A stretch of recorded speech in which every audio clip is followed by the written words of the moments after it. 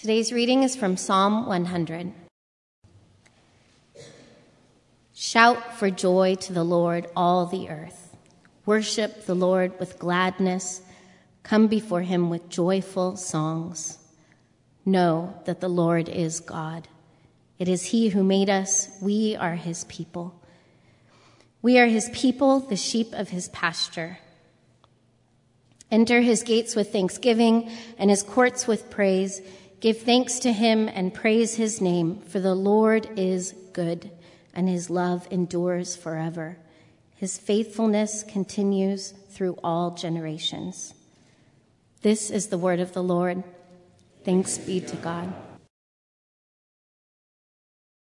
Over the Christmas break, I had opportunity to be together with a friend for coffee and conversation. We've shared a friendship for over a decade now, and I always enjoy getting together with him and because I learn things from him. He used to be a pastor, but he's no longer in pastoral ministry. He's a CEO of a business that has grown 2,000%, so things are doing really, really well. But I like to get together with him because invariably in the course of our conversation, I really sense that God is speaking to me. And he really offers perspective about life outside kind of the church world that I often inhabit. And so it's always good to hear that from other people. Well, in the midst of our particular conversation, he offered a real helpful analogy to me for living as a Christian.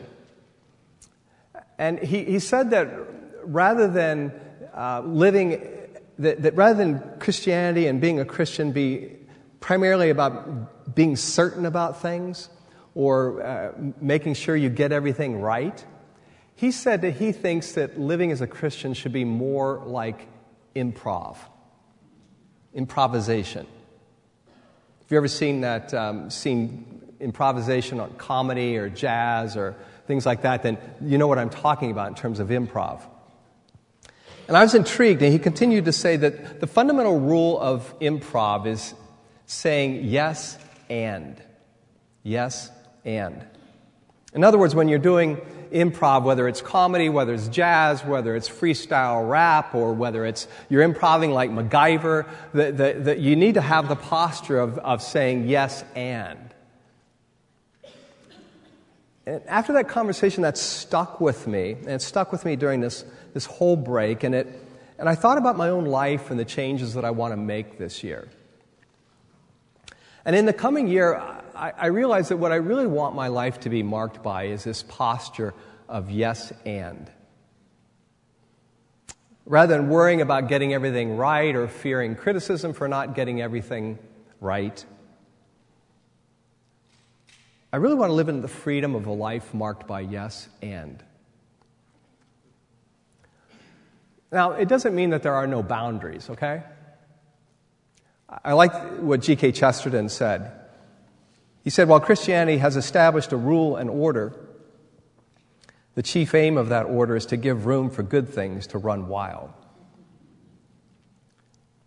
If you know anything about improv, it's the rules that give you the freedom to do the improv. And I think about so many verses that come to mind. For example, Galatians 5:1, where Paul says it is for freedom that Christ has set you free. To live as a Christian is to live knowing that there are some boundaries, but it's within those boundaries that we're called to live into freedom. We're to run wild in life. And so I realized that I just don't want to settle into routine or into the expectations of others and sleepwalk through the rest of my life. Well, because I have a role as a pastor within this community, then I have to think about my own relationship to this community as well. And basically what I want to do is I want to try to model this, and I also want to invite others to join me in this way, in this posture. I'd love to take this risk with others. And quite frankly, I'd love to learn from you as well. I think that's what being in a community can really be about, is learning from other people, and I'd love to learn from you as well. And so I don't have an agenda to try to get someone to do this. Please don't hear this as I'm now coming forward to pressure someone into something. This is not a program. It's not a campaign that I'm rolling out. It's not a strategy. You expect that from pastors and New Year's. It's none of that at all. I simply want to be about living a life that's more about Jesus and saying yes and to Jesus and to life. So this morning, what I'd like to do is to start the new year by sharing some reflections on what this posture of improv and yes and might look like. And then I'd like to also share some specific ways I'd like to explore that with you in this coming year. So this is less a sermon. I know when I'm preaching a sermon, this is not a sermon, as classically sermons are. But it's more of a kind of a personal and pastoral reflection. And I feel there's times when I want to do this more, and I've not felt as free to do it, but I want to do it today. So is that okay? Okay, thank you. Some people gave me permission. That's awesome. Because I don't have any other options. Only got one sermon over here. So I want to offer 4 reflections on this life of improv, on saying yes and to Jesus and to life. The first reflection is this. To improv is to be present to the now. To improv is to be present to the now. If you think about someone who's doing comedy improv, then they have to be present to what's going on right now with them. A person who does jazz improv, they have to be present to the other musicians who are around them. You can't just be doing your own thing. You have to be aware of what's going on.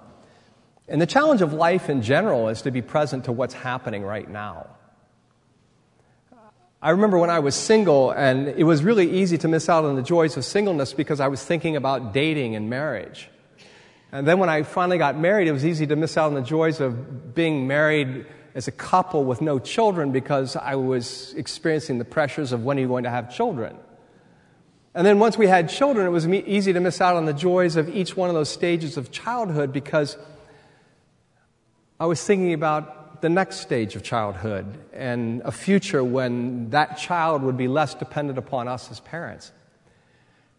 And I realized that it's so easy to just live your entire life longing for a different future, longing for a future that's different from your present. And all of a sudden you turn around and your whole life has gone. And you realize that you had lived your entire life just longing for some future. And I think it's easy to live this way in a church family, too. I can miss out on the joys of sharing life with you all, with having these kinds of friendships and deep relationships that are sustained and that have a wonderful history and a story that we've shared together, including the tough times, including uncertainty, including the times that feel like it's dull and nothing new or exciting is happening. All because I'm longing for a different future. So you can live in this church family and be part of this family and yet miss out on even the things that are tough because you're longing for something to be different. Or you're longing for something to be more exciting or not as dull. But what if God is present in the now? What if God is present in the now? What if He's present even in the tough times? What if He's present in the times that feel uncertain? What if He's present when nothing new or exciting is happening? So to improv is to be present to the now. To improv as a Christian is to be present to the now, one moment at a time, one day at a time. And it makes sense to me because when you think about it, time and life both come as gifts to us, don't they? When you and I awaken this morning, we awaken to a world that we did not create. I was out running this morning, it was dark, and I saw this magnificent sunrise, and the sky was just painted with these iridescent colors. And I thought to myself, I did not do that.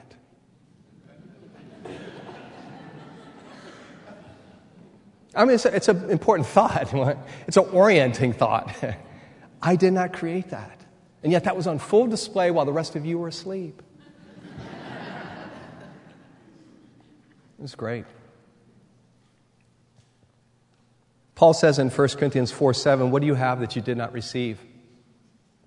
Now, life comes to us as a gift. And so to improv as a Christian is to live in the present, to live in the moment, to live in the now. Second reflection comes from Matthew 11:28-30, and I love Eugene Peterson's paraphrase. I don't know if you can read it. You can read it. It's pretty good. He writes this, "Are you tired, worn out, burned out on religion? Come to me, get away with me, and you'll recover your life. I'll show you how to take a real rest. Walk with me and work with me. Watch how I do it. Learn the unforced rhythms of grace.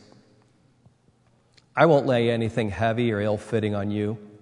Keep company with me, and you'll learn to live freely and lightly." It's beautiful.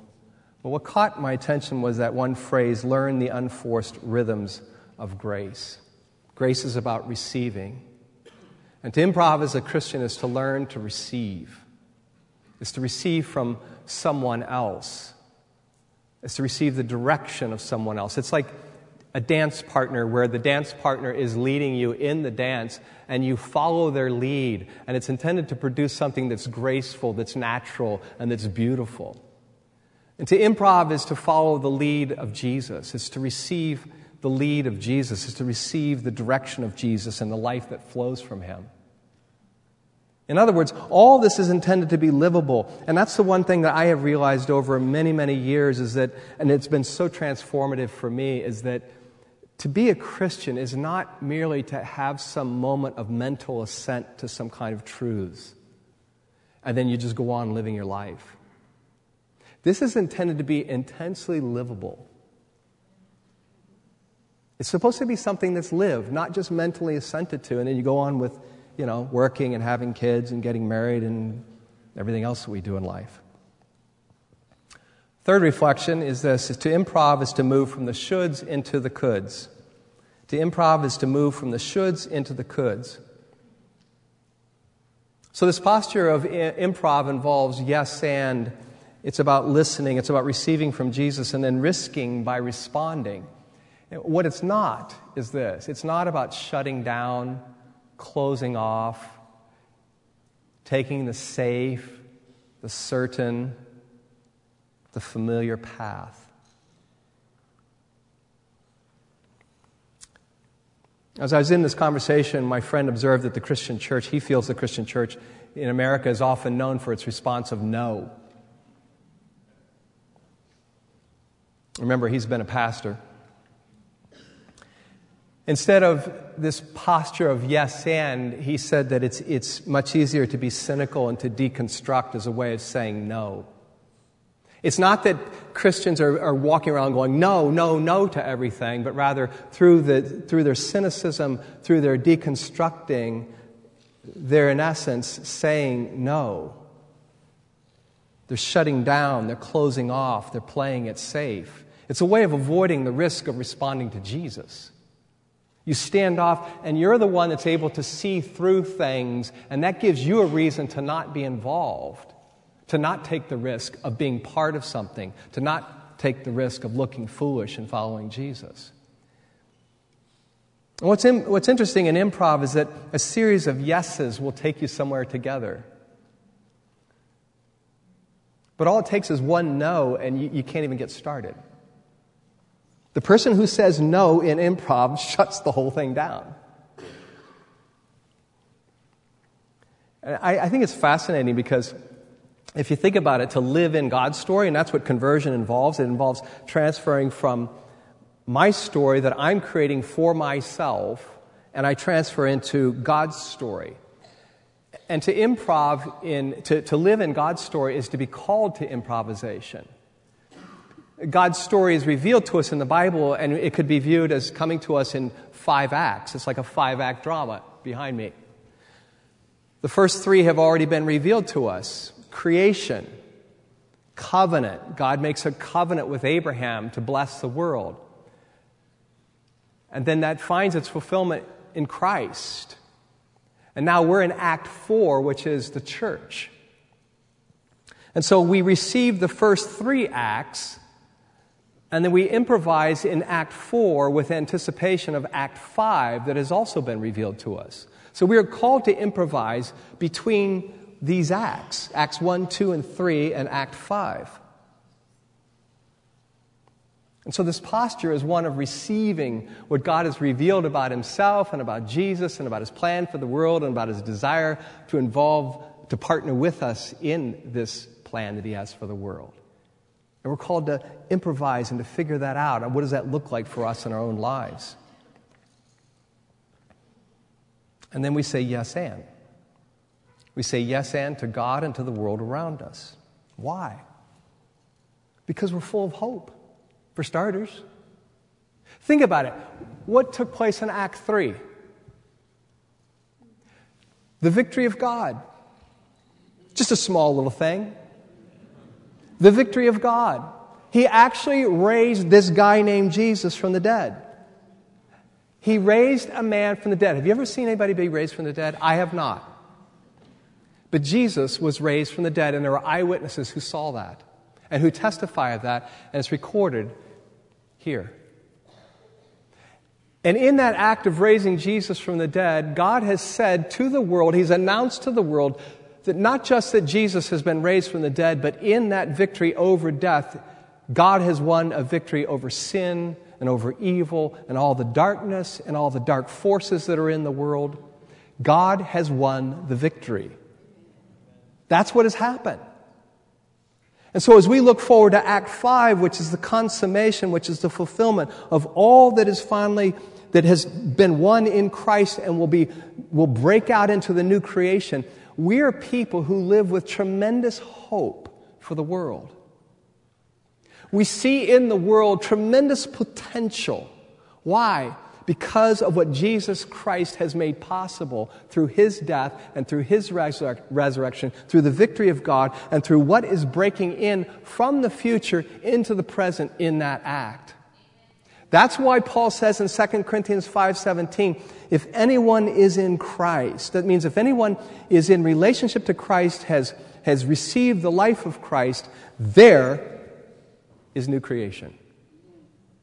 So if the person sitting next to you has experienced the life of Christ, and you don't need to ask them right now, but you can't tell just by looking at them. But you have to watch their life. But if that person has received the new life of Christ, and guess what? What's sitting next to you right now, even if it looks slightly sleepy, is new creation. Is new creation. Isn't it amazing? That means that person sitting next to you is vested with all this potential for the life of Christ to be flowing out of him or her to bless the world. That's phenomenal. I can't wrap my mind around it. And quite frankly, I can't understand why we are not compelled by that more at times. But to improv is to be filled with that hope and to see the possibility for life and everyone and everything. And so therefore it leads to this posture of coulds rather than shoulds. Just think, what could happen for this person? What could happen in this situation? What could happen for us as a church? What could happen for our city? What could happen for our neighborhood? What could happen for my neighbor? It's hopefulness, it's potential. The fourth and final reflection is this: to improv is to jiggle the doorknobs. To improv is to jiggle the doorknobs. Why? To see if the doorknob is unlocked. Yeah, right? Thought I had a spiritual answer for that one, right? Well, what do I mean by that? It means looking around to see what God might have in store for us or for me. So you jiggle the doorknob. If it's locked, you move on. If it's unlocked, then you step through it to see what God might have in store for you. And this is about living with kingdom imagination. It's about living with phrases like, imagine if God might, or what if God wants us to?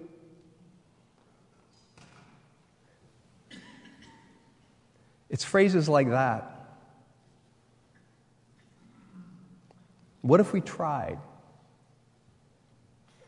It's a posture of experimenting that is rooted in faith and hope and love and in the presence of the Spirit. It's knowing that there's no failure that's final, so we don't sit around going like, well, we got to make sure we're going to get it right. So therefore we don't try very many things. We don't experiment. We don't really put our lives out there. It's about thinking creatively and courageously about how to live as followers of Jesus and agents of His kingdom. So those are my 4 reflections. Ultimately, what struck me about this posture of improv is about it involves taking a risk, and the phrase that struck me was what I'm calling a beautiful risk. To live with this posture of improv is to take what I'm calling a beautiful risk. I sent an email to you earlier this week on our online platform called The City. If you're not registered for that, feel free to sign up for that. But I sent that to you. And I described this beautiful risk that I'd like to explore with you in this coming year. And it consists of 3 main risks. There they are. The first is the risk of letting God love you. The second risk is to love God. And the third risk is to love your neighbor. Those all come from the Bible. When you think about love, those are the 3 big risks.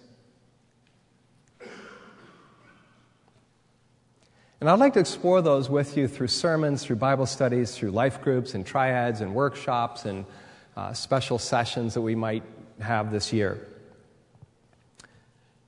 And so we'll begin next Sunday morning with the first risk, which is the risk of letting God love you. And after spending like 3 to 4 sermons on each one of these, so figure like a month on each one of those on Sunday morning, then what I want to present next is 5 habits or practices or disciplines that can help sustain this posture of improv and this beautiful risk. See, this is not easy stuff. This isn't stuff that comes natural to us, and so there's practices. It's like an athlete who plays a sport. They have to have certain disciplines in their life to sustain their performance, to sustain their way as an athlete. And so there are 5 practices that I want to suggest to you that could be very helpful for sustaining this way of living this beautiful risk. And they're behind me. Start with prayer. Read the Bible. Live life together. Share your table. And participate in God's mission. And so what I'd like to do is to unpack each one of those in a sermon. So there'll be 1 sermon per each one of those items. But we'll also seek to support them in life groups and triads and special sessions like today's all-church prayer gathering at 11 o'clock. And so all of that will take us about 4 months into the new year. So if you're mapping that out, then we hit about May. And following that, we'll then spend the remainder of our time on Sunday mornings, at least, focusing on the second practice, which is read the Bible. What I'd like to do is to go through the Bible chronologically, explaining key events and themes in order to immerse ourselves in it and to be transformed by the story of God. So it's not going to be Genesis, Exodus, Leviticus, just like, oh, we'll never make it through Leviticus. But rather we're going to be looking at key events in order that the story of God might come alive for us. And at least I'm hoping it will. I want it to be that for me. And that'll be maybe, the rest of the year up to Advent. So we'll be immersing ourselves into the story of God maybe 30-something Sundays. And then, I guess to finish today, I just want to invite you to join me in 2 things, to consider joining me in 2 things. The first is to start with prayer. We want to start the year with a prayer gathering. It'll be over in the chapel at 11 o'clock. It'll be very, very doable for those of you who say prayer makes me real uncomfortable. I don't like anybody hearing me. I'm really self-conscious, whatever. There's not going to be any pressure on anyone, and it's very in bite-sized increments that 5 to 10 minutes per section, and you'll be guided through it. So there won't be any pressure, so even if you're just present, that's great because you might learn something about prayer. But I want to invite you to do that. The second thing I want to offer to you as an invitation is a reading plan for this year. And in your bulletin that you received today, there's a gospel reading plan. And this is something I'm going to be doing. I know some of you are reading through the Bible. I know some of you have your own plans from whatever. That's fine, okay? Again, no pressure. But this is something I'm doing, and I'm already really stoked about it. You essentially, it's a 40-day plan, and on the backside is a really cool introduction about all the things that happen in the Bible in 40 days. So there's something about 40 days. So read through the Gospels in 40 days, and you get 2 days the weekend to catch up. It takes you maybe 10 minutes a day. I'm reading Eugene Peterson's paraphrase, The Message. It's awesome. It's a paraphrase, but that's okay. And it's really coming alive for me. And so you can essentially read through all 4 Gospels 9 times in a year. And I'm doing that because I really want to immerse myself in Jesus. I want Jesus to become very real to me this year. And so I thought, well, what better way than immerse myself in the story of Jesus? And already I'm wanting to read it at night before I go to bed. I'm wanting to read it in the morning. It's great stuff. So just one final thing to reiterate to you, that this is not a campaign. This is not a strategy. This isn't an effort to get anyone to do anything. And I hope you sensed that this morning. But to be quite honest with you, this came out of a recent season of prayer. It was born out of a very personal season of disappointment and disorientation, a sense of personal failure, a deep sense of personal failure and loss of hope. That was basically 2016 for me. And God seemed to give me 2 things coming out of that. Very clear word. And the first was this. The first word he gave to me was the only way forward is through self-giving love. That was to me personally. The only way forward is through self-giving love. And right on the heels of that was the second word that he gave to me, and that was, see where love takes you. See where love takes you. And so I want to do that. Day at a time. I don't have any plans for more than a day at a time. And for me, that's what this beautiful risk is all about, to risk, to improv out of love, to see where it takes me this year. So thank you for listening, and thank you for your commitment to this community. I'd like to pray, all right?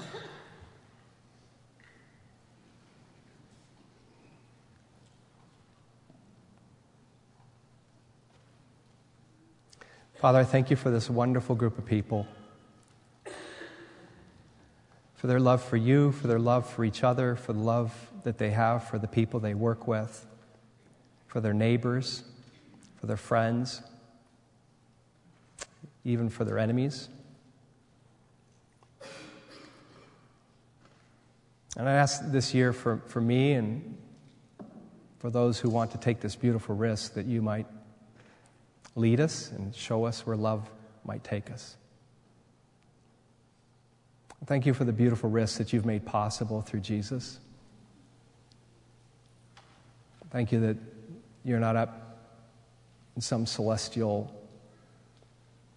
perch, keeping score, looking for us to fail, playing gotcha with us. But your love continues to flow downhill toward us. It's so full of grace and compassion and mercy. I often find it hard to believe that anyone could be like that, because I find myself not like that much of the time. But I thank you that you are that way. And you want to be that way toward us and through us to the world.